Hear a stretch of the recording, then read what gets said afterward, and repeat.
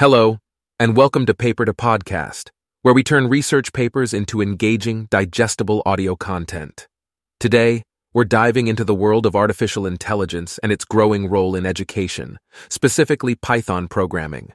We've read 100% of the research paper titled Generative AI for Programming Education, Benchmarking ChatGPT, GPT-4, and Human Tutors by Tung Peng and colleagues, published on June 29, 2023. Now grab some popcorn because we're about to witness an epic showdown between AI tutors and humans. Spoiler alert, it's not a complete knockout, but it's definitely a thrilling match.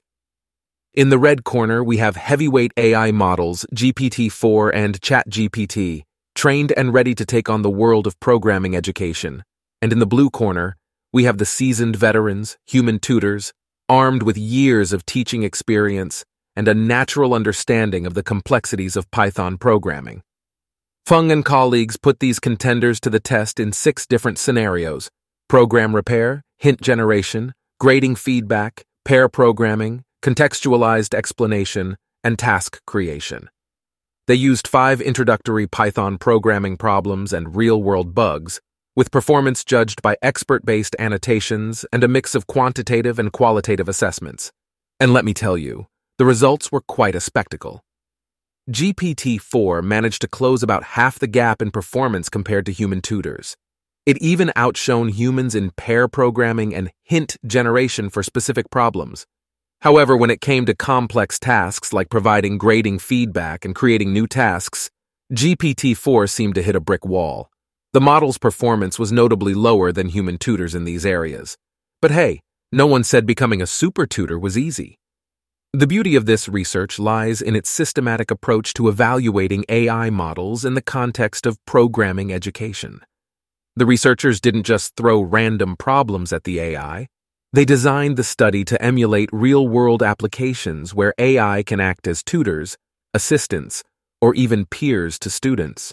They also acknowledged the limitations of their study, like the potential lack of diversity in responses and evaluations, the exclusive focus on Python, and the language barrier for non-English programming education.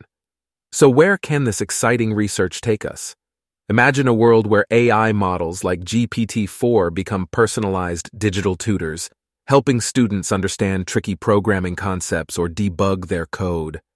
They could also act as digital assistants for educators, providing personalized attention for each student. And let's not forget the possibility of AI models fostering collaborative learning by serving as digital peers.